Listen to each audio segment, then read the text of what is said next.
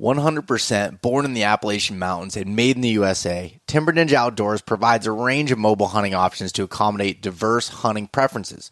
Whether you prioritize comfort, lightweight design, or versatility, their 2-panel and single-panel saddles collection has something for everyone. The Black Belt Nano is the lightest single-panel saddle available on the market, weighing in under a pound. The saddle is designed with the minimalist hunter in mind, focusing on lightweight functionality and breathability. One notable feature is the patent-pending magnetic stick clip system on the side, which allows for convenient transportation of sticks up the tree, as well as a built-in platform holder.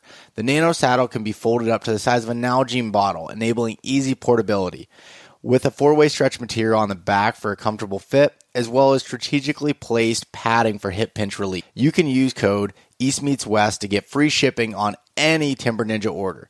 If you try it out and don't like it, send it back within 30 days for a full refund. Learn more at timberninjaoutdoors.com and sign up for their email newsletter for exclusive discounts and product drops. Maven makes the highest quality optics at half the price of their competitors through their direct-to-consumer business model. The brand new B7 represents the expansion of their compact lineup and is designed to be more compact and portable than their acclaimed B3 Bino. With a smaller objective lens, the binocular takes a significant leap in terms of size reduction. The B7 is available in both an 8x and 10x option, making it their most compact premium binocular yet. If you're looking for something that will fit in your pocket for deer hunting, turkey hunting, or scouting missions, but still want crystal clear optics, check out the new B7 from Maven. All of their optics come with a lifetime, no-fault warranty. If you run it over with your truck or your significant other chucks it at your head, they'll repair or replace it. Use code EastMeetsWest-GIFT for a free gift on any full-price optics order at mavenbuilt.com. Better Backstrap's mission is to provide the highest quality seasoning for the meat you work so hard for. They wanted to give hunters another choice besides the big box store brands full of fillers and preservatives. Born right here in Pennsylvania, Better Backstrap Seasonings will turn up the taste of your wild game. Right now, you can pick up their sampler gift box, which includes gun season garlic, tall tine taco, and the original seasoning in a custom gift box. You can use the code EastMeetsWest for free shipping at betterbackstrap.com. For all of those that want a truck bed cover for work or play, Diamondback makes the top-of-the-line, heavy-duty covers that help you do more with your truck. They're perfect for the truck-owning, avid sportsmen, outdoor enthusiasts, and weekend project warriors. I'm currently using the HD cover that is capable of holding up to 1,600 pounds on the top, and then I have the Yakima Overhaul HD bars on top, so I can put my rooftop tent on it. When I'm not using my rooftop tent and able to use the trifold design of the Diamondback, I have the Crossbin 8 in there to organize all of my stuff in the back of my truck bed. Diamondback is made right here in Phillipsburg, Pennsylvania. If you want to check them out, head over to diamondbackcovers.com. Are you an adventurer looking to take your hunt to the next level? Then you're in the right place. Welcome to East Meets West Hunt with your host, Bo Martonic. Hey everyone, welcome back to another episode of the East Meets West Hunt podcast presented by Spartan Forge. On today's episode, I'm joined by Rusty Johnson of United Outdoors. Rusty is from the Ozark Mountains of Arkansas and has a dedicated year-round approach to chasing mountain bucks. We discuss the importance of ditches, vegetation gaps, hunting all winds, taking mountain tactics to Kansas, trail cameras, deer stories from the past, and much more. It looks like I'm on a southern tour here with these guys. I've been finding a bunch of really cool hunters and big woods mountain hunters down in the southern states that are absolutely crushing it, and thankful to some of my buddies at the Southern Outdoorsmen who were willing to introduce me to some of these guys, and actually Jacob was offering it to me. He's like, man, I want to hear how you interview these guys with your tactics and how they cross over.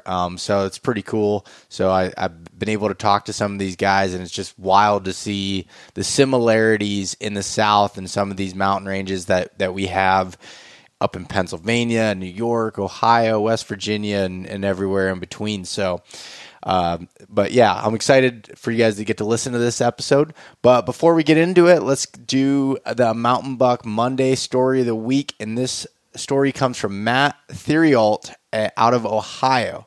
So Matt wrote in, I shot this mountain buck during the Ohio muzzleloader season. I made my way up to a ridge top and snuck up to a tree that would keep me from being seen by any deer that could be on the other side. While taking my backpack off, I spotted this buck bedded down on a bench below me about 150 yards to my right, but no shot. I stalked to 105 yards from him and was able to get a shot on him, and he tipped over right in his bed. And so this story from Matt, he had sent it in a little while ago here, and you need to head over to East Meets West Hunt on Instagram or East Meets West Outdoors on Facebook and check out this deer. This is an absolute giant Ohio mountain buck, just mass for days, tines, character. I mean, this thing has it all. And the fact that he shot it in its bed, that is pretty dang cool. So congratulations, Matt. And if you have a story that you want to send it in via email to bo@eastmeetswesthunt.com. Just a short paragraph or two and some photos, and love to be able to share these stories. And for anybody that has sent them in the past through different social media platforms and stuff, there's so many places to receive messages. It's really difficult to keep up with. So I know when emails come in, I can categorize them, throw them in my mountain buck folder, and are able to make sure I don't miss anything. So looking forward to getting to share some more stories there. And the only news that I have this week, so I should be just getting back from Utah when this goes live, but this Sunday, July 30th, my Montana archery elk hunt film called Riding Mountain Waves is going live. So this film was from 2022 season when I spent 21 days in the mountains of Montana archery hunting elk. And I really wanted to do this film differently than any of the other films that we've done in the past. And when I was talking to Justin Mueller, who does all the video work and editing and does an incredible job at putting together these films, and I was like, I don't want a 15-minute film. We can't do that with 21 days. I want for everyone to be there through the whole roller coaster of the hunt that it was, but I didn't want to have an hour and something long, just one piece film. So what I did was kind of like I do with some of these podcasts is I split them up into two. So there's two like 30 to 35 minute films. One's going to come out this Sunday. Part 2 will come out the following Sunday. And it's really a cool one. Make sure you have the volume up on your TV, because it is a very vocal hunt with a lot of animal sounds, and just, I don't know. I'm really excited about this film to get out there and for everyone to get to see it and get to see the fun and the struggles and everything that comes along with public land archery elk hunting. So yeah, I'm excited for that to go live. It should be about, I think I have it scheduled for 7 p.m. But subscribe to the YouTube channel, subscribe to the email newsletter on the website. You'll be notified when that comes out. And I would really appreciate it if you like it, share it with your friends or leave a comment, whatever it is. All that stuff helps out a ton. But anyways, we will talk to you next week. I hope that everyone has a great rest of your week. All right, we're live. Rusty Johnson, welcome to the podcast. Hey, Bo. Good to be with you. Glad you're having me on. Yeah, I'm glad to get to talk to you. I was introduced to you finally formally through a mutual friend, Jacob at the Southern Outdoorsman. Jacob and I were on the phone and we were just talking back and forth about people. He's like, know who I really want you to interview? He's like, Rusty Johnson. He's like, I think your style of hunting and the way you hunt in the Appalachian Mountains, I think you guys would have a really good conversation. And I was like, yeah, and this has happened to another guest here recently, but it was like, funny you say that. I've had his name written down for a while and just kind of needed, the push for the introduction to go through with it. So I always like to talk to someone ahead of time and get to know them a little bit. And I've been following along with you for a little while on social media and YouTube and everything. But I'm really, really excited to get to talk to you. Yeah, I'm excited to be on here to talk deer hunting. Heck yeah, buddy! It might be hot out, it might be the summertime, but it's deer hunting's on my mind. I actually just got back from scouting trip here a couple days where I just went out and just put a bunch of cameras out. I was actually telling you that on the phone the other day. I was going to be doing that, and it was hot as balls out, that's for sure. But for sure. Got the cameras out, so that worked. What have you been up to? Oh, I've been doing the same thing. I've been putting some cameras out. I've done one card pull, and it's looking pretty good from the first card pull. So they're really starting to get out there, start forming those frames, and it's a growing season, man. Yes, it is. I know, and I've been mostly just putting cameras out and haven't been checking them as much, and I have 2 cell cameras out now, so I've been able to see a little bit of that, but typically I don't run the cell cameras until a little bit later, try to keep down on the data plans, Oh yeah and lithium. Are you running lithium batteries in yours? I do in the cell cams. Regular cameras I don't. I just run Energizers or Rayovacs. Gotcha. I started moving to a little bit more of back to the alkaline batteries in some of my regular cameras too, because it's just, man, lithiums are through the roof. Expensive. Oh yeah. Yeah, it's expensive. Yeah, if anybody has any deals they find on some Energizer lithiums, please let me know, because I hate paying almost $3 a battery, it seems like. I know it. Yeah, I'm constantly looking for deals on those. Yeah, they're hard to find. They're hard to find, though, man. You know what? If maybe it's a good business idea, just selling batteries to trail cam users, like having a hub and trying to find the right places to be able to sell it. But so I'm giving that idea to anybody that wants to take it on and go out and do it and make our lives easier. Oh yeah, good idea.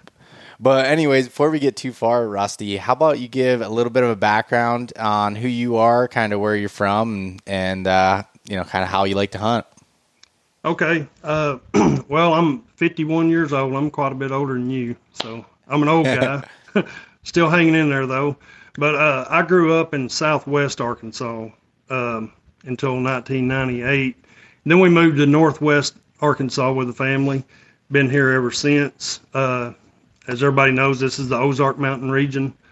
And so I've got 25 years or so of experience hunting the Ozarks.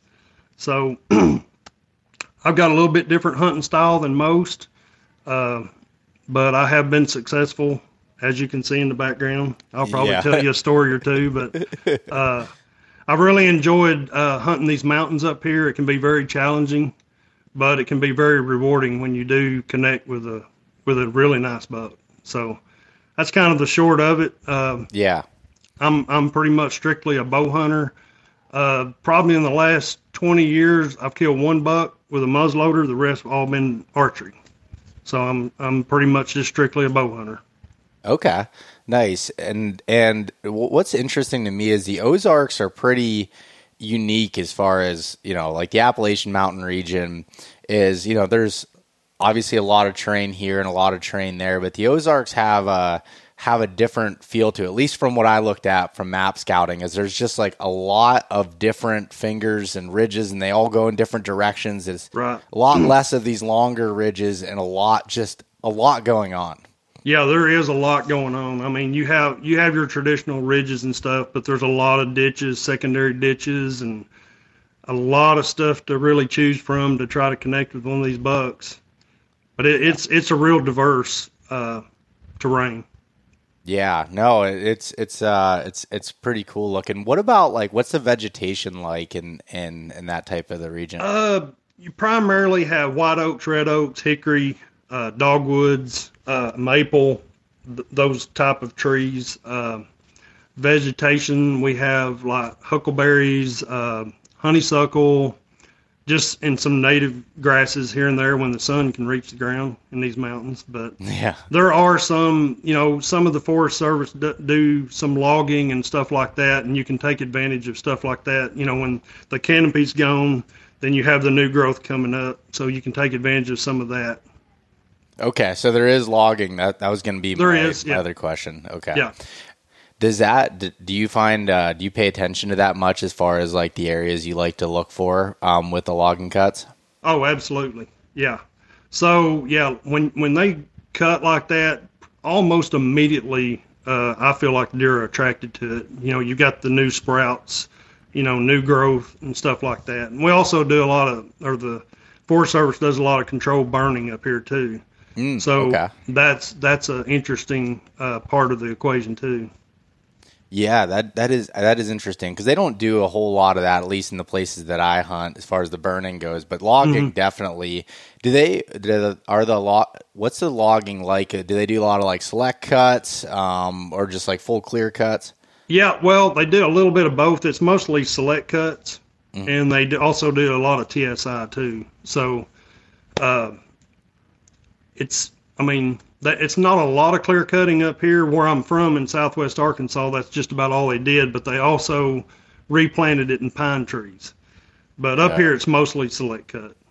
Okay, yeah, that's so it's funny. I had one of my good buddies is a forester, which is awesome to have as a deer hunter, as a friend. But he was telling me like Pennsylvania used to be primarily conifer trees in the past, and then a lot of the cutting and stuff that they did, and then when they clear cutted it back in the 1930s and 40s, that really changed it and made it a lot more hardwoods. And you still have a lot of those conifers in the bottoms and some of the other areas, but really changed it up. But you're right, as far as those newer cuts, like even the tops, like I've noticed, like especially in areas where the deer density is not very high, where I'm at, but in some places the deer's numbers are a little bit higher, so they'll leave a lot of the tops down to almost like try to make it difficult for the deer to walk in there and get it. But it creates a lot of browse for them on the outside too, absolutely, like right when those tops come down. We also have a good amount of short-leaf pine trees too that's scattered around, and most of the time they're like in patches, so that creates a real nice edge a lot of times on the interior that deer like to travel. Yeah, but yeah, it makes it really. It's mostly deciduous, but we also have pine trees too. Okay, gotcha. And so, I guess to start this off, what's your favorite time of year to hunt? Like, when do you spend the most time in the woods or have the most success? I would say probably the last week of October and the first week of November. That last week of October is probably my favorite. And as you're in that region, is it kind of traditional rut times as far as the rut is, first couple weeks in November? Yeah, it's that last week of October is more of like a pre-rut, what I call a pre-rut. They're kind of in the, I guess you would call cruising, or they're not really seeking yet. They're just cruising around, checking scrapes and stuff like that.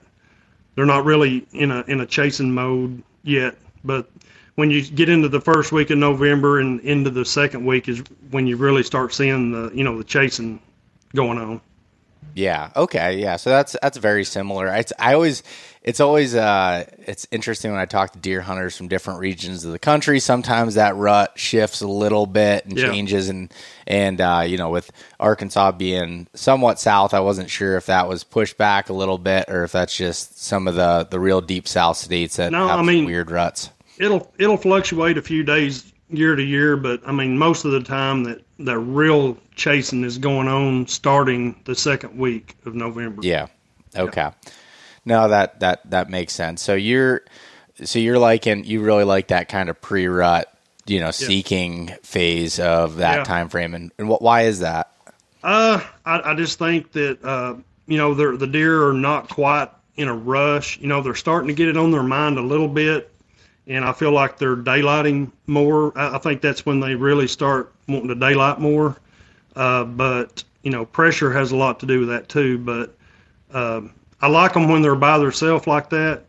I don't know why. I just feel like I can pinpoint them and pin them down a little bit easier that way before they start running wild, all over the place. Yeah. And too, like with once they get locked down with does, you don't know when you're going to see them again. You may be in the woods and not have a chance for a few days while they're kind of laying down there with those does. And it's funny because and in my opinion too, it sounds like similar to yours, like the pre-rut and into the rut time frame is your best odds of shooting a mature buck in the big woods of the mountains. I mean, because it's so hard with not having, traditional primary food sources like fields or food plots or anything to be able to go to, right. And food kind of being scattered all over, bedding being kind of scattered all over. It's really difficult in that early time, but still it doesn't make it easy whatsoever once it comes to the pre-rut and rut as much as we'd like it to be.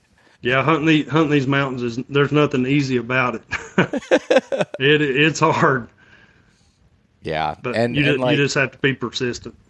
Yeah, and it's funny because it seems like I'll get the influx in messages as like the rut starts kicking off and people are taking their vacation. They're going 2, 3, 4, 5 days of not seeing a deer or not seeing many deer. It's like, what are you doing? It's like, got to keep going. That's right. I love hunting the rut too. I mean, it's fun, but yeah, that last week of October is my favorite time to be out there. So during that time frame, before we kind of roll into a little bit, I want to talk to you about some stories that are involved with it, but I do want to start off with some kind of groundwork as far as like what. Based off my research of you and listening to you talk and stuff before, you're very big on terrain and terrain features, and it sounded like you had learned a lot of that from your father and kind of explained that to you. So explain to the audience a little bit about terrain and kind of what that means to you. Well, so in these mountains that I hunt, there's a lot of, you have really dramatic, what I call dramatic terrain features where you have like a major drainage, and then you have major draws that go up to ridges and stuff like that. What I'm keying in on is secondary ditches, is what I call them, secondary. And it may not be but a 10 or 15 foot dip, that leads up there. It seems like to me that the more mature deer especially, they like to use those terrain features when they're crossing a ridge. So it's just a minimal change in the terrain. It's not nothing major, not nothing drastic. It's just a minimal drop in elevation. It's hard to explain. I call them ditches, but it's not. Somebody might think of a ditch as being like this, but it might be more of like a U shape, and it might be just faint. It might be just faint, and nobody, somebody might walk right past it and not even really notice it's there. You have to really be looking. But the deer know they're there, and it gets them down in a little bit of a dip, and they like to travel those things, crossing these ridges. Yeah, and I'm glad you said that, because when I first listened to you talk about that, I was picturing some of these, and I'm sure it can be at some point, but really steep, almost like straight cliff drop as far as these ditches that come up that you can find in some of this steep stuff, and then kind of where it levels off a little bit at the top. But I think that's a really good point, because even people in places that aren't hunting, ridiculously steep terrain, these ditches are available. Yeah. I mean, if you could just picture a really steep ditch, and you're walking along the edge of it, and there's just like a little break in the side of it where there's just a little slight, like a roadside ditch going up the side of it. Those are the type areas that I'm looking for. I do hunt some steep ground, but those little subtle changes like that right there, I know it's hard to picture, but yeah, it's hard to describe, but it's just little subtle changes that I'm looking for. Yeah, no, I think you're describing it pretty well, because like there, and it's obviously it's a lot easier to identify when you're looking at very steep terrain, because it shows up really easily on the map. You can see it. You can turn on your slope angle shading, and you can like really fine tune those areas. But even in like relatively flat, some of the big woods that I hunt doesn't have, might only have a couple 100 feet elevation change in between different areas, and you can find some of those little tiny dips that are in there too, and for the bucks that like to travel. It's not much of a change, and you're not going to see it on a map. It's going to take boots on the ground to find some of these places, and I feel like after years of hunting in the Ozarks like that, and realizing some of these little travel routes and stuff, that it's also helped me in the Midwest out there, just a little bit of a change. It doesn't take much. It's just like a magnet for those deer, and they use it. Yeah, because you hunt Kansas a lot too, and which is like completely different as far as looking at the terrain goes for where you're hunting in the Ozarks. Yeah, it's a lot different, but I use kind of the same philosophy on the terrain change. There's where we go is in northeast Kansas, and it's kind of a rolling hills, but there's also a lot of flat ground, and just any little change, like a little drainage or anything like that, makes a huge difference in these travel routes. Yeah, no, that definitely makes sense. I mean, even thinking about it, like you can take the same philosophies, like when deer are bedding, when deer, you think about it typically in the mountains, the deer like to have a good visual and some cover. Sometimes it might be a little knob that they're on. Mm-hmm. You can take that to a flat swamp, and it's like they're going to find that higher ground where they can see and have the cover available and everything there. So I think it all translates. It's good that you mentioned that, because in these little these changes in the feature, it also, the vegetation changes with it. And sometimes there might be different kinds of trees in that also. I mean, everything changes, not just the elevation, but maybe some vegetation or whatever, is growing in there that is not normally on the other part. Do you think, does that come from, moisture, as far as like maybe that being a little bit of a catch basin for, not saying it's like a swamp, but, just having a little bit more moisture? Yeah, maybe so. Now that you mention that, yeah, for sure. Yeah, no, I just curious about about how why that is, because we see it too, and again, I'm halfway across the country from you, but we see the similar types of thing in those areas, and I've actually found, like, even in those places, bucks will bed in some of those spots. I'm thinking of an example in my head right now of one of those ditch areas that has some blowdowns in it, and it's like, in September and early October, I can bet that I'm going to jump a buck in there if I go walking through it. And it's just, blowdowns are huge. Blowdowns are huge. Yeah. Not only does it create a good spot for them to bed, it also creates a gap, or it might close off a big area and they go around it.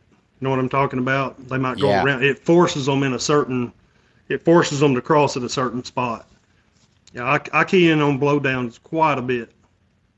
Yeah, I find a lot of sheds in blowdowns too. Yeah. Do you find them as far as like where they were, like the sheds in their beds, like they're laying there in those blowdowns? Yeah, they like to bed in those for wind breaks and stuff like that. It's just cover, and I find a lot of sheds in blowdowns, or even like big logs that's laying there. They like to lay by those. So. Yeah. No, that makes sense. And honestly, like, I think you brought up a really good point when we were talking about, kind of these, funnels and things that are moving deer. When you're looking at such vast landscape, like you have, like where you're hunting and where I'm hunting and where a lot of listeners are hunting, any little thing that can pin down deer movement, you got to pay attention to it. Like the blowdown thing. I was just setting up cameras, I was telling you, just a couple days ago, and when I was in there was a spot, and I was trying to figure out, I'm trying to target this one specific buck, and I'm pretty sure there's a part of his time he's laying in this one corner of this old clear cut that kind of comes out. And so I was surrounding this thing with cameras, and I was looking at it, and I'm trying to think, okay, he's beat me for the last like 4 years. What is he doing differently? Like, I need to look at some more subtle changes. And there was this one spot that I was like, all right, there's couple blowdowns that are coming through here in this like little faint trail that came off it. There was a main trail that was like 40 or 50 yards away, and this little faint trail and a couple rubs that I could see up in there that were there. I'm like, all right. So I threw a camera up and had picked out a tree as far as like as a potential spot to be able to hunt, because there's so many different ways in and out of this spot that I'm just trying to find those little details that work out. Yep.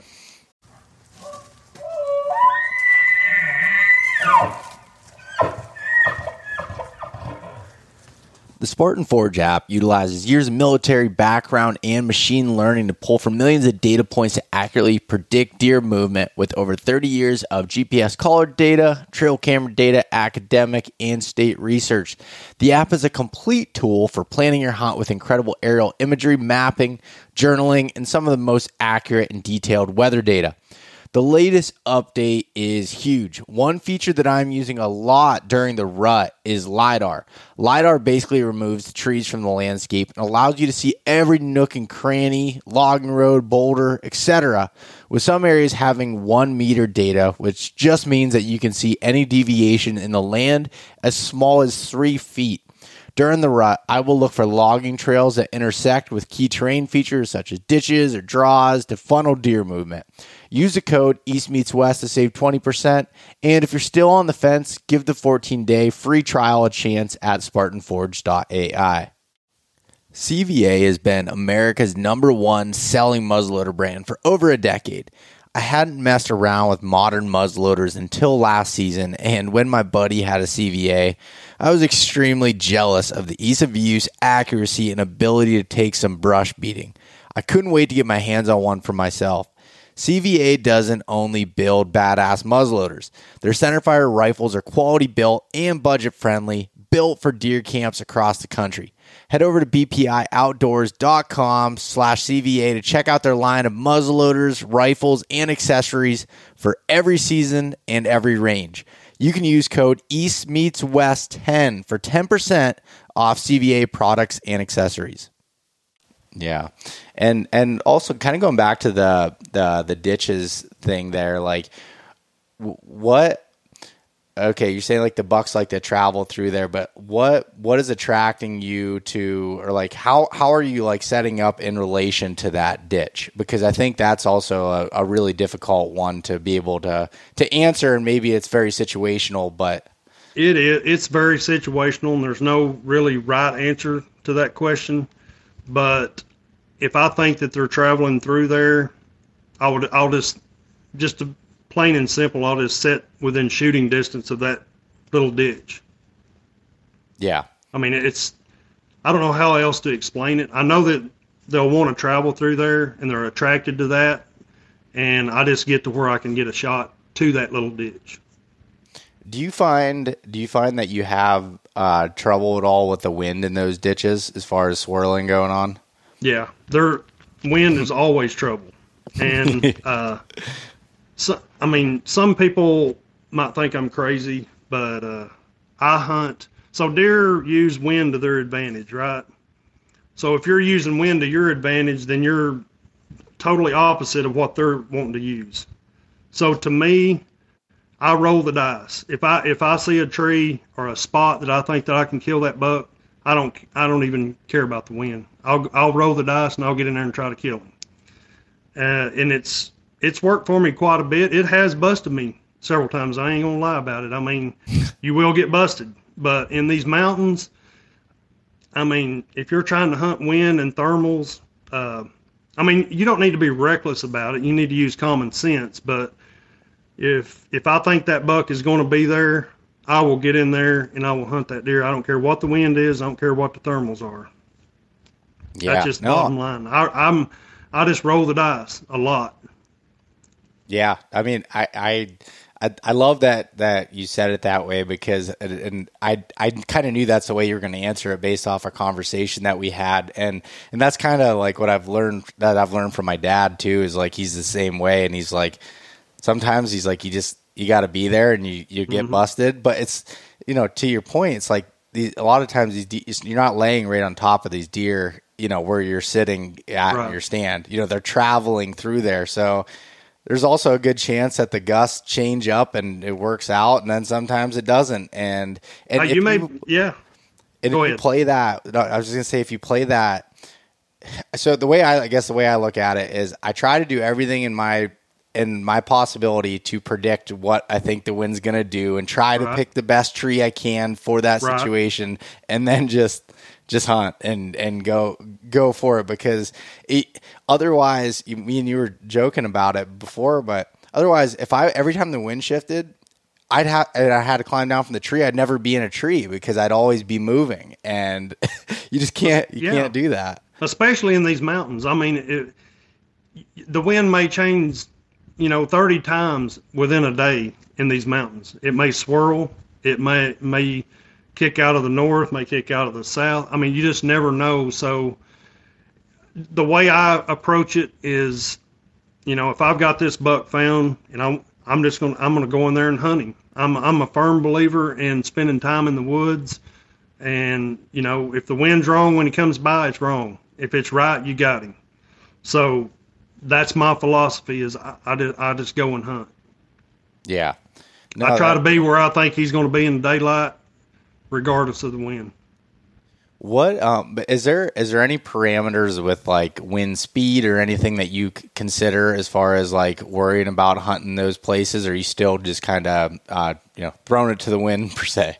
Yeah, I'm just pretty much throwing it to the wind. Wind speed doesn't really matter to me. And another point to remember in these mountains, there's not a per se bedding area where the wind's blowing into a bedding area. These deer bed all over the place in these mountains. I mean, they'll bed on a point. They'll bed on the side of a ridge. I mean, they're going to bed where the wind is in their advantage. But I mean, there's not like a bedding area. There are some, but most of the time hunting these mountains, there's not a designated bedding area. They bed all over the place. And I've watched them over and over and over. They may be walking and they just may bed down right there. It's not a bedding area, but they bed there. So, there's, you hear the saying, you need to get between food and the bedding. The mountains are just a little bit different. I know they are here. They may be different somewhere else, but here, you just got to go and put the time in the stand.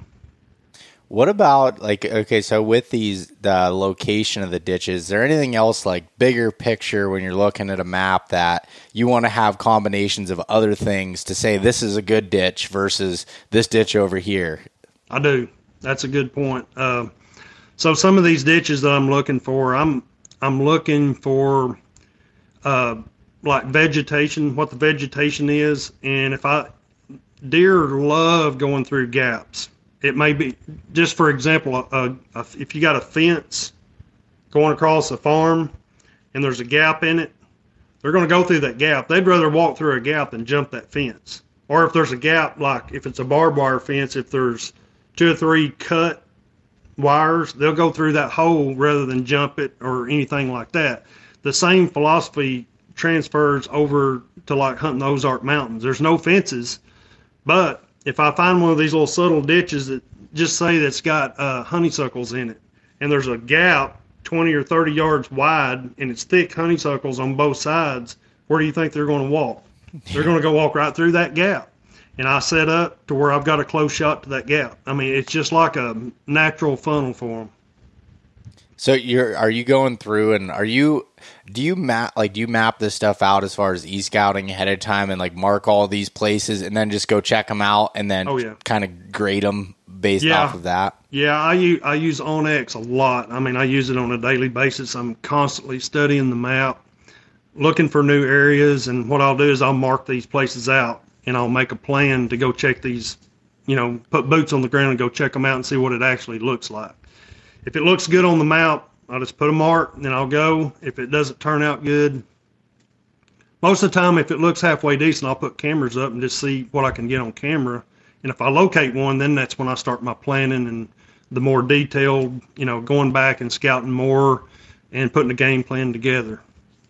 Yeah, no, I think that's a really good point too, as far as like testing the spots out, as far as like with the cameras is as far as, a lot of times I'll go in and find these areas and walk them and be like, this looks good, but I really don't have any confirmation. I'll throw a camera up there. I may not even go back that entire season and just, check it later and be like, okay, this panned out kind of how I thought. Maybe I should spend more time here.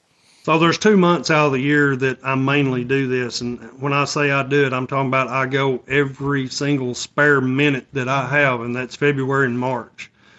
But that's when I do most of my serious scouting is February and March. Of course, I'm looking for sheds. You know, I'm a big shed hunter too. I'm looking for a shed, a big shed. So that tells me he's there. But I'm also doing pretty much all of I scout during the summer too. But February, March is when I do my serious scouting. I gotcha. Yeah, that's. I mean, everything. You can see the sign from last year, and you don't have leaves on the trees that are blocking. Right. Seeing some of that sign, yeah, totally. But you can still identify, even during that time of year, you can still identify like different trees, and you know what trees are there. Even though the leaves are gone, you know what they are. Even the vegetation, like honeysuckle. I mean, it'll stay green here for a long time. May stay green the entire winter. And really? I find a lot of sheds around honeysuckle. We have quite a bit of that around here. But that's the time of year to get out there and find your spots. Do the deer feed on honeysuckle? Like, my. See, I don't have honeysuckle around, so I'm not familiar with it. Oh my. Yeah. They love it. They love it. That's good. And I thought, I was like, my brain was clicking when you're saying it was staying green late. I was like, man, late season, that's probably a pretty good food source for them to key in on. Absolutely. Do y'all have dogwoods up there? We do. It's very sporadic, but we do have dogwoods. So, like right now, deer are absolutely destroying dogwoods. I'm talking dogwoods like, 2 to 3 feet high. Yeah. New ones, not full grown trees. But like the new ones coming up, they absolutely love dogwoods. Matter of fact, I've got 2 cameras right now that's just, it's like I call it a dogwood patch, but there's a lot of them. I've got 2 cameras right now that's dedicated on dogwood trees. Really? Yeah. They love them. Interesting. Yeah. That is interesting. I guess like here, most of the stuff that we see as far as like that new growth browse, they like maples are a big one. Beech not as much. We have so many beech trees. I don't know if you have those in Arkansas. There's more beech trees in the Ouachita Mountains south of here. Okay. Not so much here, but in the Ouachitas there's a lot of beech trees, but not here. Yeah, because that stuff turns into a thick jungle. But the deer don't. I mean, they'll eat it. Deer will eat just about anything, but it's not. They don't. It's not like a preferred browse source as like either oak twigs or maple. Trying to think of some others off the top of my head, but it seems like I learned some of this from my forester buddy. He was talking about, he's like, everyone thinks that we were just leaving the cherry trees, which we, and Pennsylvania is the black cherry capital of the world. And they're like, they think we were leaving them because they're a valuable tree. Well, because they're not really that valuable anymore, but the deer don't like them as much. So they don't browse them as much. So them and the beech tend to take over a little bit more than some of the other tree species, which is, I was like, man, that's really valuable information. Yeah, it is. For sure. It's funny when you pay attention to some of that stuff. And that's been like a goal of mine the last like 3 or 4 years, especially, is instead of just looking at browse and be like, oh, deer eating this, and really trying to figure out what it is that they're chewing on, so I can, identify that in other areas. Yep. But yeah, you need to, if you don't already, to the listeners, if you don't already know your tree species and stuff like that, that's valuable information that you need to learn and study, and I think that'll help you out a lot. Yeah, and also another tip on that is I use for the dummies like myself, I use this app called Picture This. It's a free app. I could take a picture of the tree and it tells you what it is. Yeah. And so that helps because apparently when I took all those classes in high school where I had to identify all the trees in Pennsylvania and get the leaves and put them in the book and do all that, yeah. I didn't remember as much as I would have hoped that I did. So yeah. But it's good to know those trees. Yeah. Oh, it definitely is. When I did a scouting camp for you, Rusty, the listeners have probably heard some of this, but I did a scouting camp back in April, and I've done it 2 years in a row now. And one of the feedback I get is my buddy Kenny, who's a forester. I bring him as an instructor, and when we go walk in the woods, he's talking about all the different tree types and explaining it, and they're like, man, like that just opened up. Here's me with my like in the focus around the pre-rut and rut primarily. It's like I'm looking at sign, deer sign that's laid down, and he's like, "You just walked past this tree." I'm like, "Oh, I didn't know." Yeah. But yeah, that's super interesting. But I wanna ask you about if you have a story in mind of whether it was a specific deer that you were trying to target that you ended up shooting, kind of walking through that process, or just even a story of a memorable hunt that you can think of that we can kind of break down as far as the scouting goes, what it looked like, and how you hunted them. Yeah, I don't know if you can see it or not, but can you see this one? Right there. Okay, yeah, right there. It's an 8-point.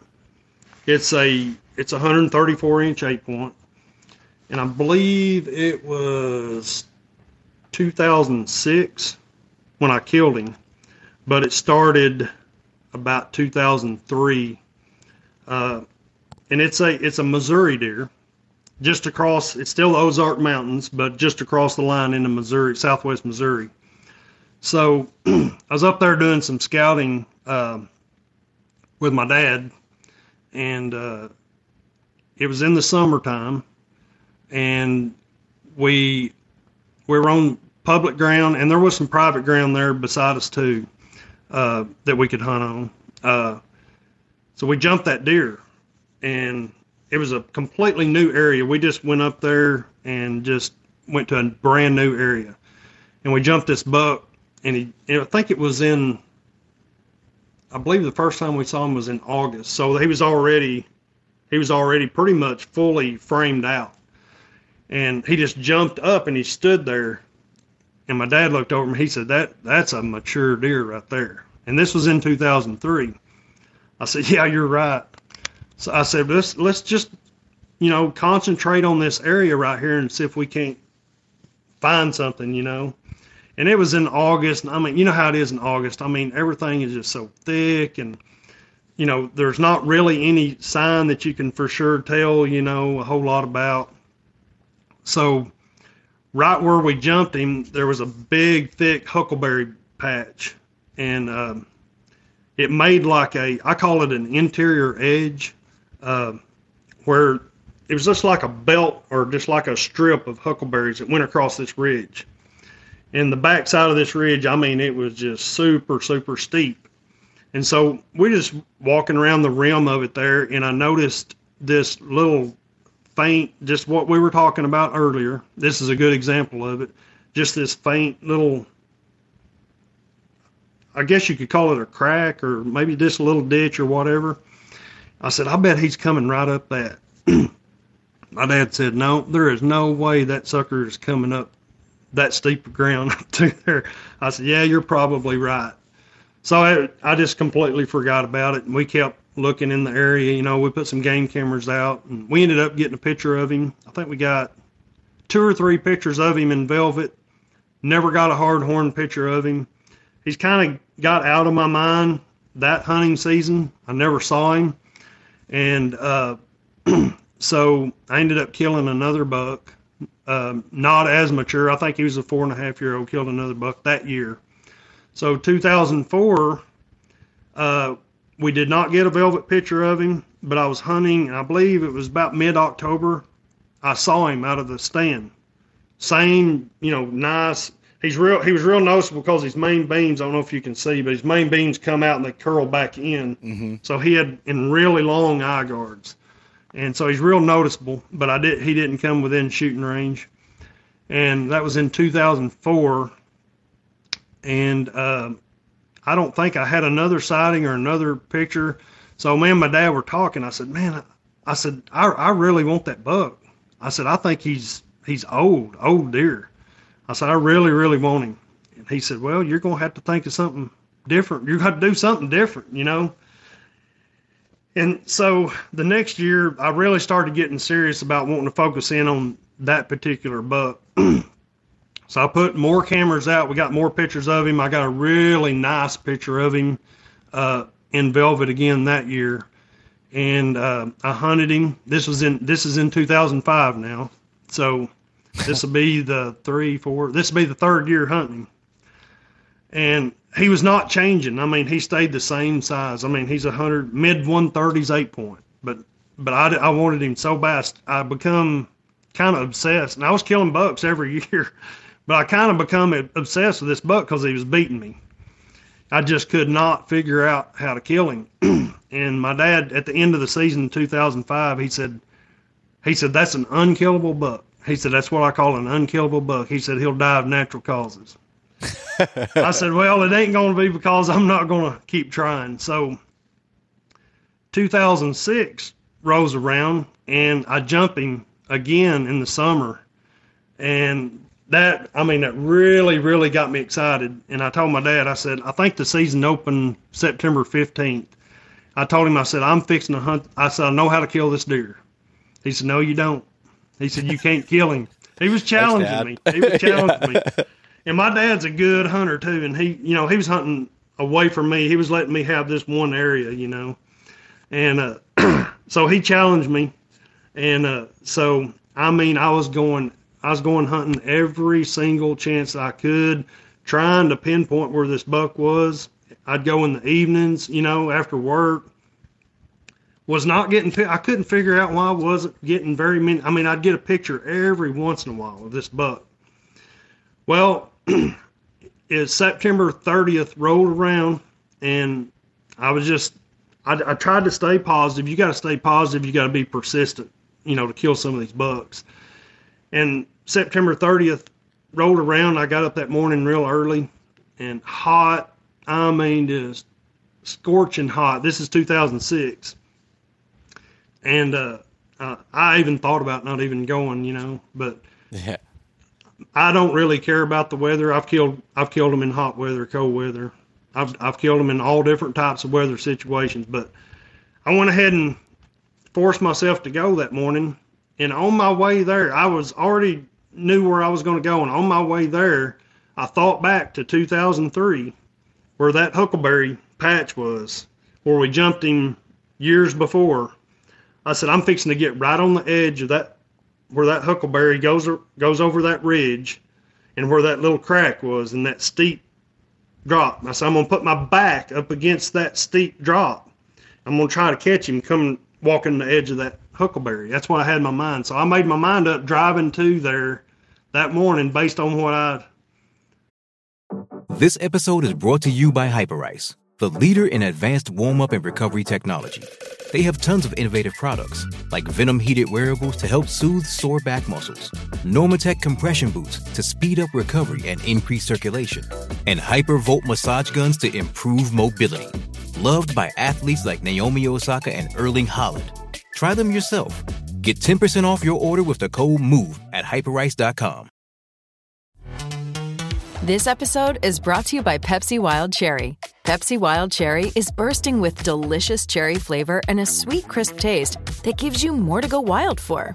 Getting wild may look different these days, but whether it's opting for a solo Friday binge watch or a big night out, everyone can indulge in their wild side with Pepsi Wild Cherry.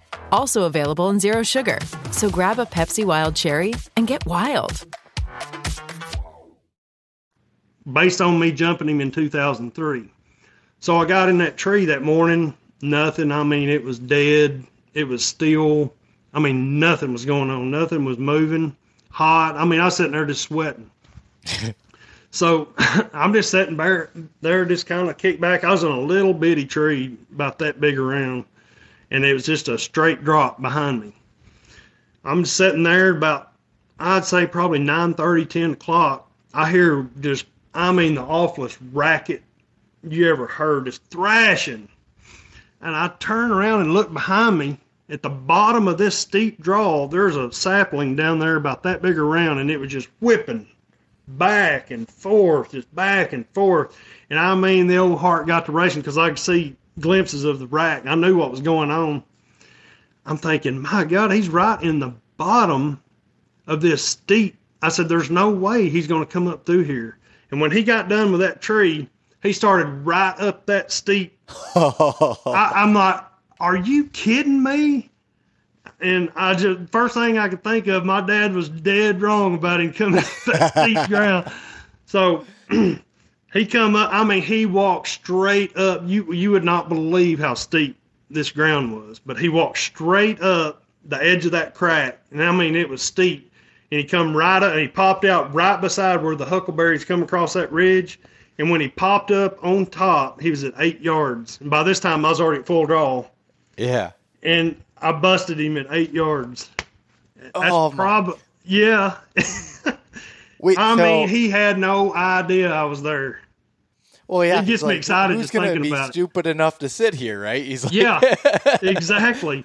But I could not believe he came up that steep. So, how did you get into the tree that morning? Did you come up from the bottom of that steep draw, or did you come over the ridge? No, I come over the ridge, straight perpendicular to my tree, and I try to do whenever I'm going when I do my entries and stuff. I try to make a perpendicular, a straight line to my tree. That way, if they're coming from either direction, by the time they got to my scent trail, if they did smell me, it's too late.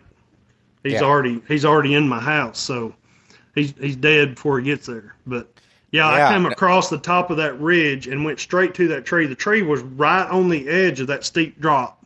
Yep. But okay, so you'd come up from the other side and then dropped right onto that tree. You weren't walking the ridge top. You came up over. Okay. No, I come in perpendicular to the ridge. I had to go up a pretty, not real steep, but a pretty good angle, and then come in perpendicular to my tree. Yeah. So if he'd have walked in, if I hadn't had a shot as soon as he popped up, if he'd have walked around, by the time he got to my trail, he would have been dead anyway. Yeah. But yeah, that was a memorable hunt right there. I mean, that's one of my favorites. And my dad, I could not wait to tell my dad that he came exactly where he said he would not come. He's like, I can't believe that. But that just so goes funny. To show you, every deer is different, and I mean, they've all got different personalities. You never know what they're going to do. Well, and it is kind of wild because, like, one thing I've learned from hunting southern West Virginia that's super steep, and hunting down there, I watch. You can see in a lot of these old strip mines, you can sit there and glass like it's like you're out west. And I was watching some of these bucks, and they'd use these rock ditches to go up and down and change elevation, and it's pretty steep and nasty. Like, I've tried to walk some of these drainages to go up, and it's just like I can't. I'm slipping and tripping all over as I'm going through it. And these deer, were utilizing some of those places to go up and through, and that's super interesting that's how it worked. And the other thing, I'm glad you talked about the access there and how you did that, because I feel like for me and others, access is always like a difficult thing. I'll find these spots on these side hills, and it's like, how do I get in there when you're not really sure where the deer are at night as far as to get up there? A lot of times I like to either come from the bottom and go straight up to it, or like you said, go up and over, because you start walking the side hills. That's normally where the trails are a lot of times, and you're just dragging your scent the whole way down it. Yeah, I try to make everything like at right angles and perpendicular to where I'm going.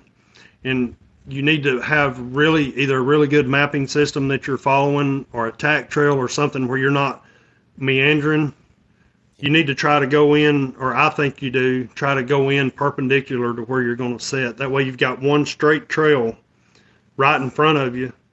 And I don't never come in from the back. I try to come into the front from the way that I'm going to be facing. See what I'm saying? Yeah.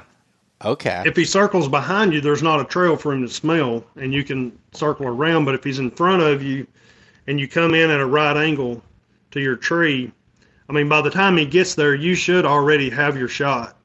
I mean, you should have him dead before he gets to that trail, unless he's way out there.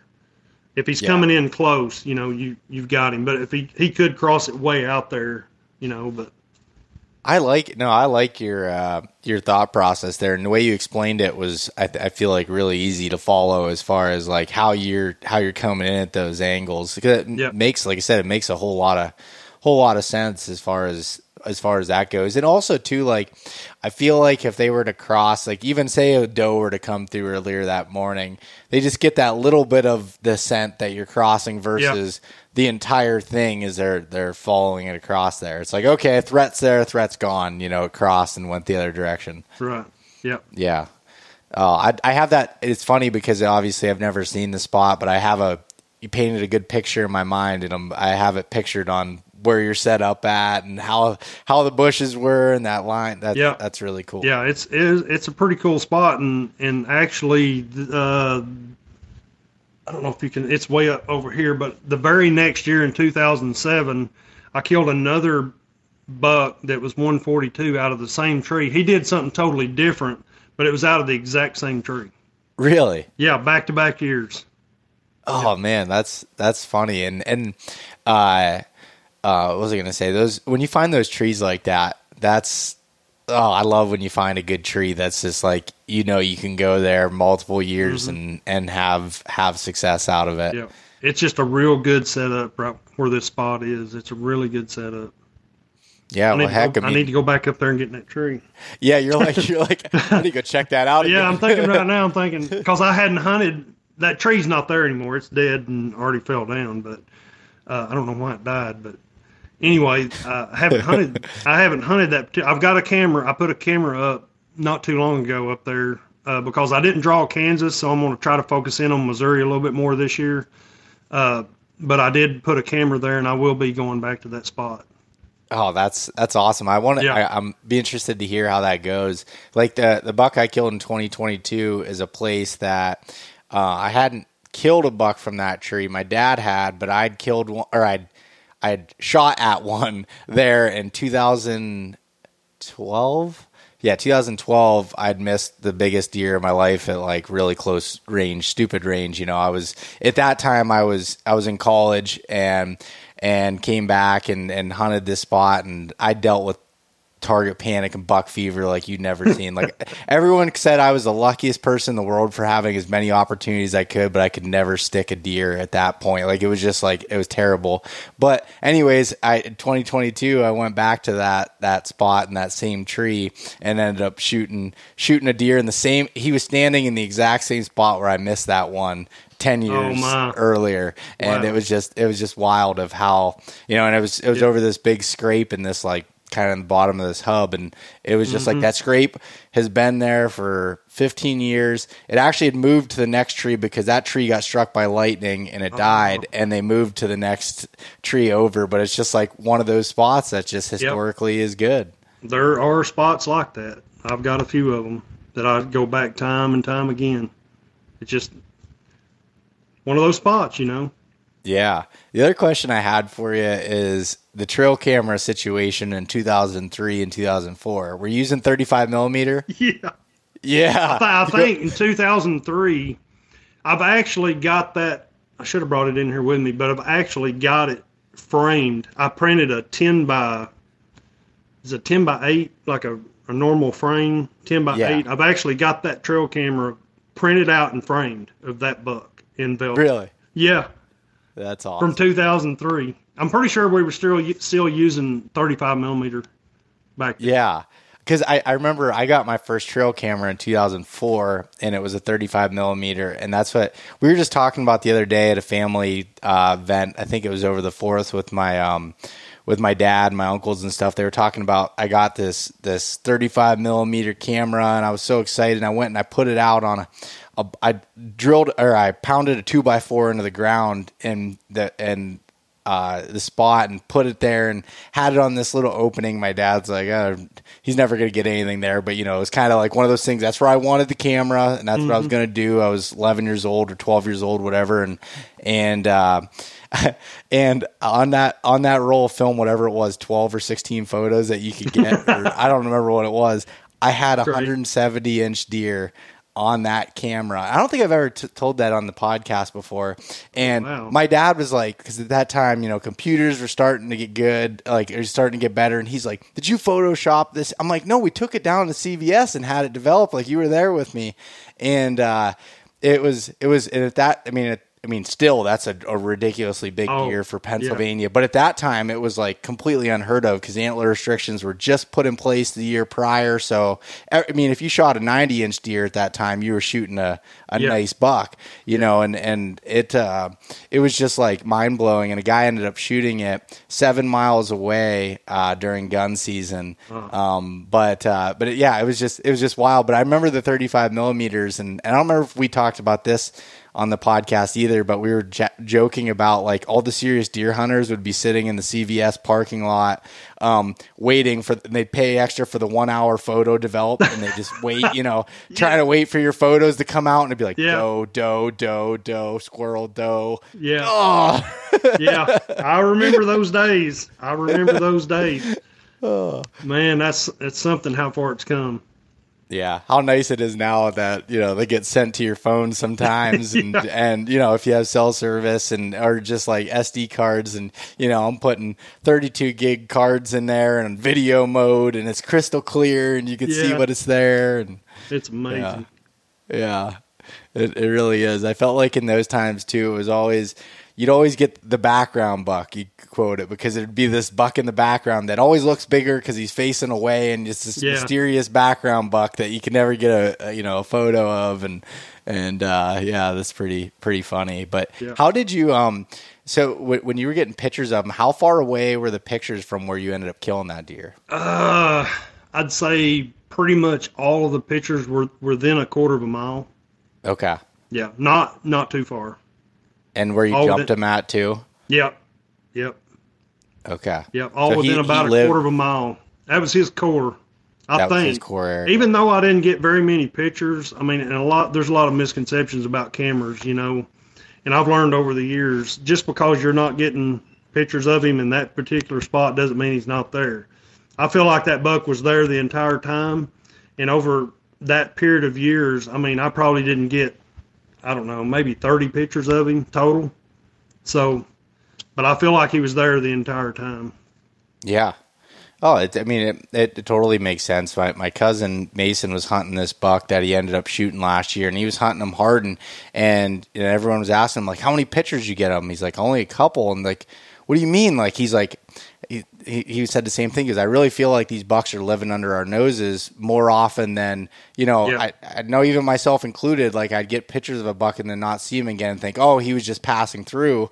Sometimes that might be the case, but I think a lot of times they're living there, because you look at it, your camera is only has a certain area that they're getting, and who knows, maybe he saw that camera coming up to it and got kind of weirded out by it, and you know, doesn't pass in front of it. You don't know. Yeah, I mean, the way I look at it, my game trail camera stuff, if I get one picture of a really nice buck, that's all it takes for me. I love getting a lot of pictures, don't get me wrong, but it's a location device for me. If I get that one picture, I know he's there, and that's all it takes for me. Yeah, and I believe I had heard this when you were talking to Jacob and them, but the way you guys run your cameras you're doing more of like just spreading a web of them out and just trying to get pictures of, you know, getting a picture of a buck, and like you said, using his location device, and then you go in and hunt the fine-tuned portion of it. Yeah, I mean, all we're looking at, we're not even really putting cameras in a spot that we might hunt. I mean, in where I would put a stand. We're putting them on like existing scrapes, making mock scrapes, like on top of ridges. You know, my son, he's just got a new company, and he come up with a scrape juice. It's all synthetic that we put out, and it attracts them in. All we're trying to do is just get a picture, and they're mostly night pictures, not very many day pictures, but all I want to do is locate him. I just want to get one picture of him to know he's there, and then if it's a buck that I want to hunt, that's when I start fine-tuning. Okay. And putting a plan together. Yeah. Yeah, and do you move cameras like more to an area where you start to find a deer, or are you still just like not just keeping them in their locations? Sometimes I do. Sometimes I will move cameras to where I think they might be traveling, but I think my son does more of that than I do. But to me, I just want confirmation he's there. I mean, I'll figure out on my own, You know, I don't really want to be real intrusive with, checking cameras or, putting cameras in where I think I might actually kill him, if that makes sense. Yeah, no, that makes sense. And do you feel like the cameras spook the deer at all? Like, do you have any concern with that? I don't really have any concern with it. I mean, we run over 100 cameras at a time, and I mean, I see very little evidence of them spooking, especially nowadays that you've got the infrared ones. They don't have a flash or nothing like that. In my opinion, I don't think it spooks them. Well, yeah, my buddy Johnny, the way his theory is like, he's like, these bucks that are growing up now, he's like, for the last 10 years, trail cameras have been pretty prevalent. He's like, they've grown up with them. It's just like part of their, they're everywhere. They're everywhere. So it's like, all right, there's another camera, it's just kind of like part of the woods. And that's kind of along the same lines on, I hunt mostly public ground. And there's a lot of pressure on the areas that I hunt, and people are worried about, ground scent, entrance and exits and stuff like that. And I'm not saying I don't pay attention to that stuff. I do.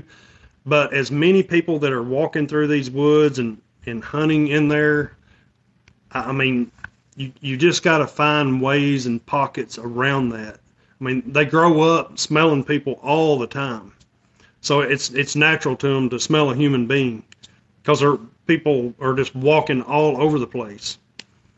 So you can also use that to your advantage too. Use people as an advantage on how to kill that buck. Oh, definitely. And that I think the biggest like learning lesson for that for me was like I was hunting this buck and I was like trying to stay out of there until conditions were perfect and all these things, and then realizing I checked my cameras and I got bird dogs running through. I've got there's other hunters in there. It's like, maybe I'm not putting pressure on them, but there's people, and these deer have learned to live with the people and they work live with the pressure. There are certain things that you can do the deer, they'll get pressured and they'll get pushed into certain little pockets and stuff. And a lot of the stuff that I hunt, 99% of the hunters are not going to hunt where I hunt. I probably don't even, as far as deer sightings, I don't see as many deer as a lot of people do. But I'm really persistent, and I hunt a lot, and I hunt long hours, and I hunt hard. And eventually I'm going to catch that big buck slipping, and I'll catch him making a mistake. It might take 30 days, but I'll put the time in, and I'll eventually catch him slipping up. Yeah, But I hunt some pretty rough stuff.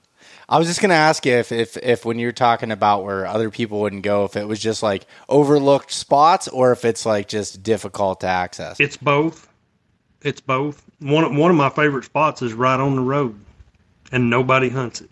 It's one of my favorite spots. I mean, it's less than 100 yards off of the main road, and people walk right past it. And those deer know they walk right past it. Exactly. But I do hunt some hard to get to places too. That's little pockets that, I mean, just about nobody will do it, especially in early season when there's a lot of vegetation and briars and stuff like that. They just will not go through there. There ain't a buck big enough for them to go through there and put the work in to go in there after them. But I will. Well, it's hard. I mean, it's hard to do that, day after day. And I'm sure I try to, but I have to like train myself with the mindset of every day when I go in, it's like, okay, if you do this right, this is the last time you have to do that. Whether that's going to be the case or not, probably not, but it's kind of like a mind trick because it sucks going through that stuff. Like going through briars and you're getting tore up and you're doing that and getting into some of these spots, but I agree with you there. Yeah.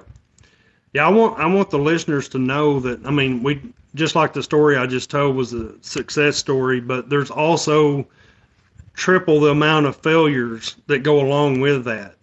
I don't want everybody to think, you do exactly what I'm saying to do and you're going to kill a buck. That's not the way it is. I mean, you have a lot of failures. You have a lot of trial and error. You have to put the work in. You have to put the time in. And eventually you'll get your opportunity. But it's not I think podcasts are great. There's a lot of good information out there. You get a lot of good tips and everything like that. But at the end of the day, you have to put the time in, you have to want it, and you have to be persistent and just be out there and hunt. That's at the end of the day, that's what it's all about. And you need to have fun doing it. It doesn't need to be a job. You need to I absolutely have a blast trying to figure these bucks out. And you have to have fun doing it, and that keeps your mindset positive. You're having fun, but yet at the same time, you're trying to figure out these old bucks, how to kill them.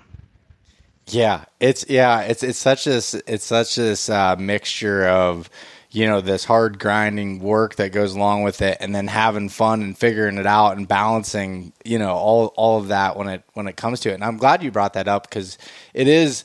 I mean, I talked to hundreds of really successful deer hunters over the year through the podcast and through family and everything. And every single one of them, I think the one trait that they have in common is they spend the most time that they possibly can in the woods. And it's like they're going to the final bell rings, you know, they're not giving up or getting frustrated. You know, they might get frustrated, but get a reset and kind of just keep going, because it's, especially like in the places like you hunt and everything else, like those deer are not easy to kill, no matter how great you think your skill set is. It's just not, that's not the case. No, it is not the case. I mean, you can't expect to go out there just a day or two, you know, scout one day and then go hunt, you know, a weekend or whatever and expect big results, because anybody can get lucky, and I've got lucky before, but to be consistent, you have to put the work in. You cannot be lazy. I guarantee you, all those hunters you're talking about, they're not lazy people. They put the work in, and they're persistent. Yeah, no, you're exactly right. And it was funny when I was talking to one guy, and he was talking about like the successful deer hunters that he meets, and he's like, they all put in the time in. The other thing is they all have like one thing that they hang their hat on, like one, you know, and you're talking about like those ditches and finding those. It seems like that's kind of like your thing, like that trumps other stuff, that if you find that's kind of where you're going to be setting up. And I think that's and everyone's, and also the point of this is that there's not one way to skin the cat with it. Nope. You know, like that works for you. Someone could do something completely opposite, and if that works for them, then that works for them, and that's fine. Absolutely. and that would be in my advice to like a new hunter coming up, or somebody that's not having success, is go out there and roll the dice. Do, you know, take some advice from some successful people, but put all that together and find your own technique and find what works for you and what your own niche is. Don't just listen to one person. Don't just listen to me and go think you can go out and just hunt ditches like I'm saying. And you need to find your own way of doing it. And sometimes that takes a few years to figure that out. But just go out there and try different things. Don't be afraid to try different things. Don't be afraid to try calling or, you know, hunting, you know, in a thermal hub or a ditch or funnels or pinch points. Try everything. And you'll find what works for you eventually. Yeah, I mean, and it's funny because, like, you know, what we were just talking about there, I'd say probably my number one like tactic as far as the actual hunting thing has been calling. And I've heard you talk about before that you don't really call at all. And I know another buddy, Clint Casper, mine, he's super successful, and doesn't even carry a call. Like, he's just totally against it. And I love calling, and it's just like it makes it what's fun to you, right? Yeah. So here I don't call that much, hardly none. But in Kansas is a whole different ball game. I call a lot in Kansas. They're way more responsive. The buck I killed this past season, I called to him, I snort wheezed him, straight to my tree. Shot him at 11 yards or something, like 11, 15 yards, something like that. But calling, like in the Midwest, especially in Kansas, has worked great for me. But in the mountains, it just doesn't. I've tried it, and it just does not work as well. I don't know what the reason behind that is, but it just doesn't. I try to ambush them here. Yeah. Well, that makes sense. And to caveat that, like I've never had success rattling in the mountains here, but grunting and bleeding has been like something but I've heard, I've never hunted there, but I've heard Kansas is like rattling is a really great tactic to be able to use. It is. They're real responsive. I don't know if it's just the different species of deer that it is, or I really don't know the answer to that, but calling in Kansas really works. I mean, it really does. If you're not calling out there, you're missing out. It's a lot of fun.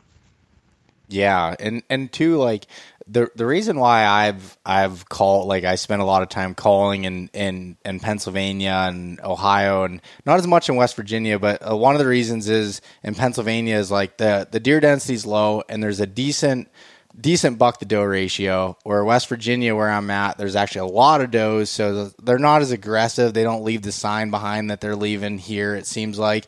So I feel like that, at least that's my theory on why that plays into it. But also it's just like I can only see 30 yards in most places, sometimes less than that. And it's just like maybe there's a deer traveling just out of range that I can't see, and I just try doing some grunts or something to try to catch attention. But and with that being said, I during the pre-rut and rut time frame, I call every 15 to 20 minutes, and I don't get a deer coming in every 15 to 20 minutes. I can promise you that. Yeah.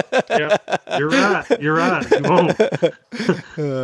Yeah, that's funny. But that Kansas story, so anybody wants to watch that, that's the one that's up on your YouTube channel, United Outdoors, right? Yeah, it's been up about 10, 11 days, something like that. But yeah, go watch that. Give it a watch. Boy, I had a blast.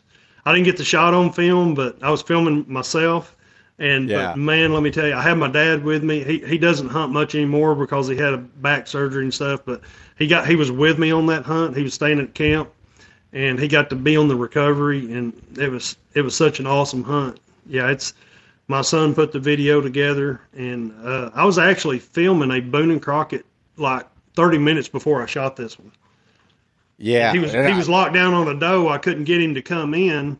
And they might have been still, I was hunting a big CRP field. They might have still been in the field. I don't know. But when this one come across, I knew he was a big mature, and I called him right in. I couldn't let him go. But yeah, it's on YouTube right now.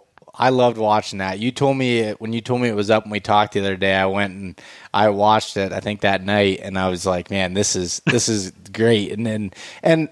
And yeah, you didn't get the shot on film, but I think anybody that films, I did the exact same thing last year, where all I had, or not the exact same thing, all I had was the deer's antlers in frame because I didn't have it angled right, and it's frustrating, but the story behind it and the whole thing came together really well, and I think anybody would appreciate to watch that and check it out.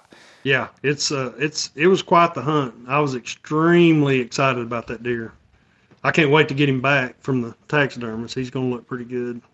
What are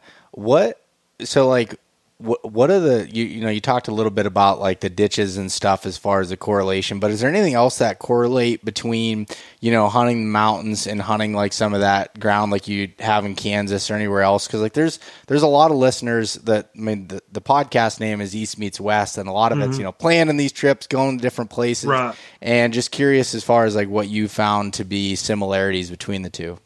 Yeah. So I'm real big. I like these little ditches and stuff, but I'm real big on like gaps. And I guess my best way to describe it is like an opening in a fence. But it doesn't have to be. It can be an opening through vegetation, and it works really well out in Kansas. And I don't know if you remember in the video there, but there was a ditch that ran out to the middle of that CRP field. And right at the end of that ditch, there was a gap, and then there was a little patch of Bodart, Osage orange trees. And I was in one of those in that little patch, but there was a gap right there.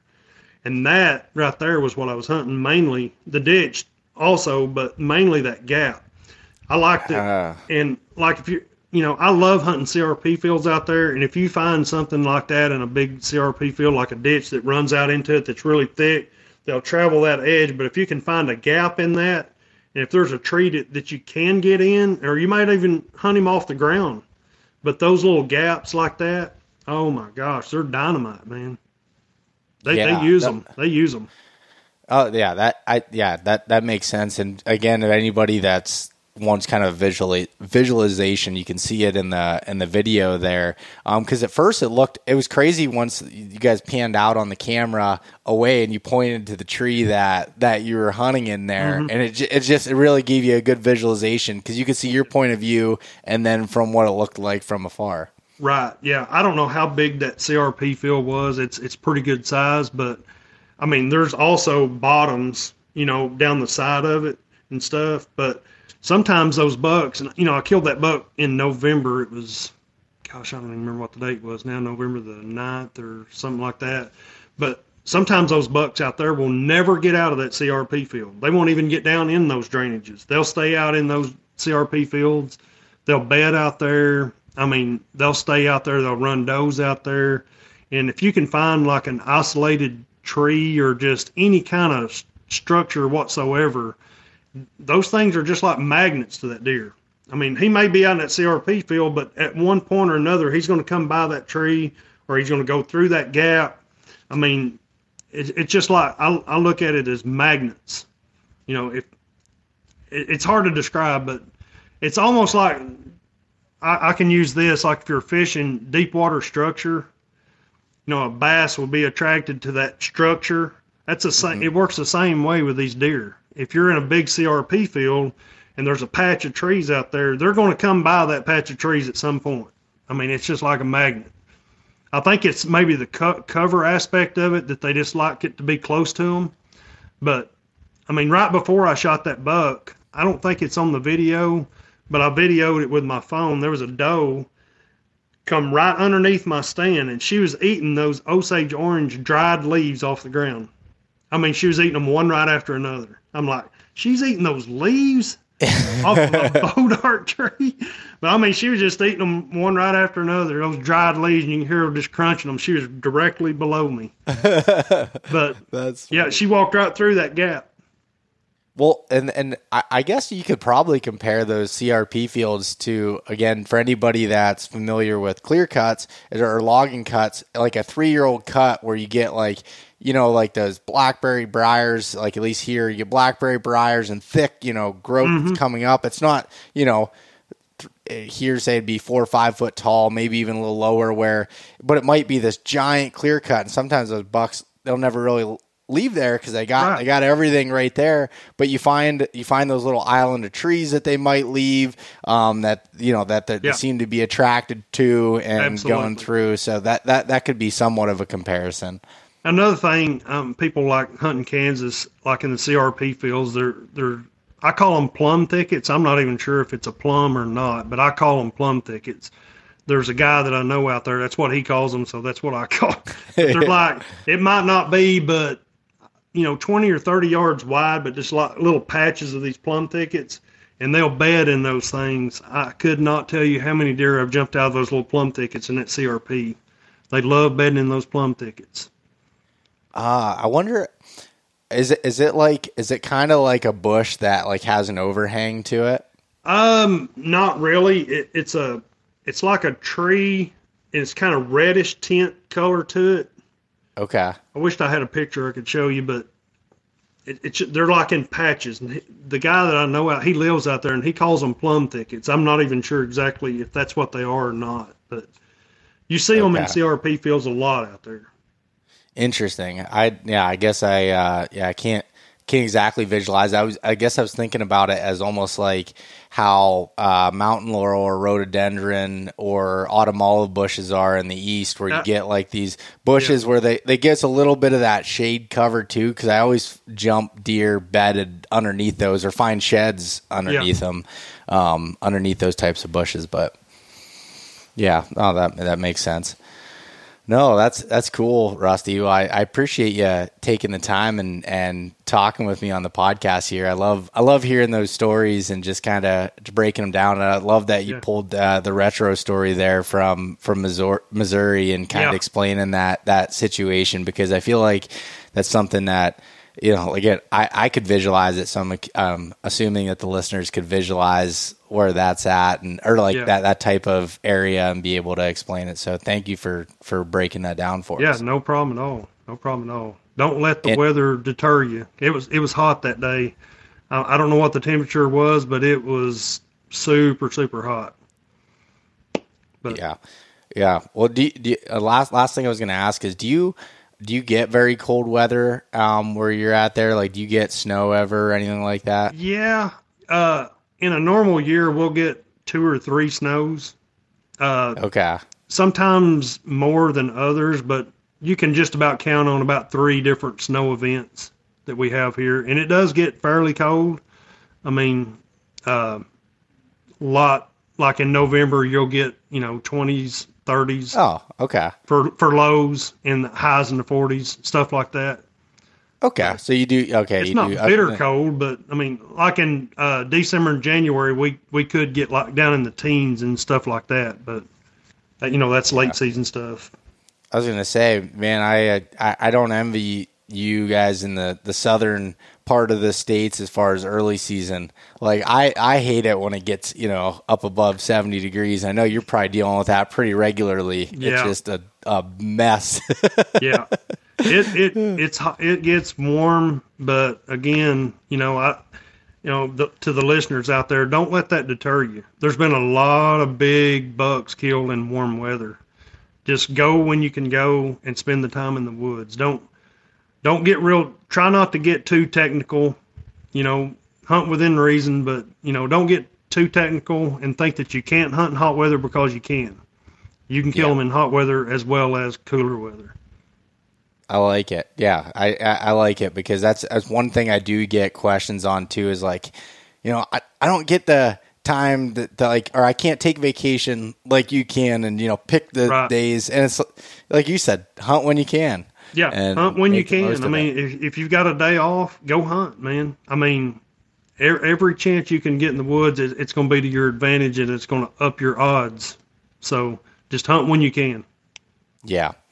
Well, Rusty, where can people find some of the other stuff that you guys do? I'd recommend them following along, but you want to give some shout outs? Yeah, so we have our social media platform is United Outdoors. And we also have 2 other companies. My son started a company called BranchBossGear.com. And he has kind of invented a little synthetic spray that you can spray on scrapes and stuff like that. And we use that. He developed it over about 4 or 5 years. I helped him trial and error till he got the right formula together. But we use that to put in front of our cameras to get pictures of these bucks. And he's also got bow hangers and scent wicks and stuff like that on there, T-shirts. And we also have another company called Fireside. It's firesidestore.net. And we sell T-shirts. This is one of them right here. It's got... Yeah. This is the biggest buck I ever killed, a 186 from Kansas. It's on there, but he's not behind me. He's over here on another wall, but that's my biggest one. But so we sell T-shirts and caps and stuff like that on that website as well. Nice, I like that. I noticed the shirt there earlier, and that's sweet that you're able to pull, the euro of your buck and put it on there. I like it. My son drew that. So really? So all of our designs and everything, my son does every bit of that. He does all of our designs, so we're not farming that out. That's all original stuff that my son does. That's awesome. Well, cool. I definitely urge everyone to check it out, and I'll put some links in the show notes here. But Rusty, thank you for taking the time and coming on here and talking. Yeah, it was awesome, man. Love it. Yeah, appreciate it. Thanks so much for listening to this episode of East Meets West Hunt with your host, Bo Martonic. For more great content and to stay up to date, visit eastmeetswesthunt.com, Facebook at East Meets West Outdoors, and Instagram at East Meets West Hunt. If you enjoyed today's episode, please review and subscribe, and we'll catch you next time.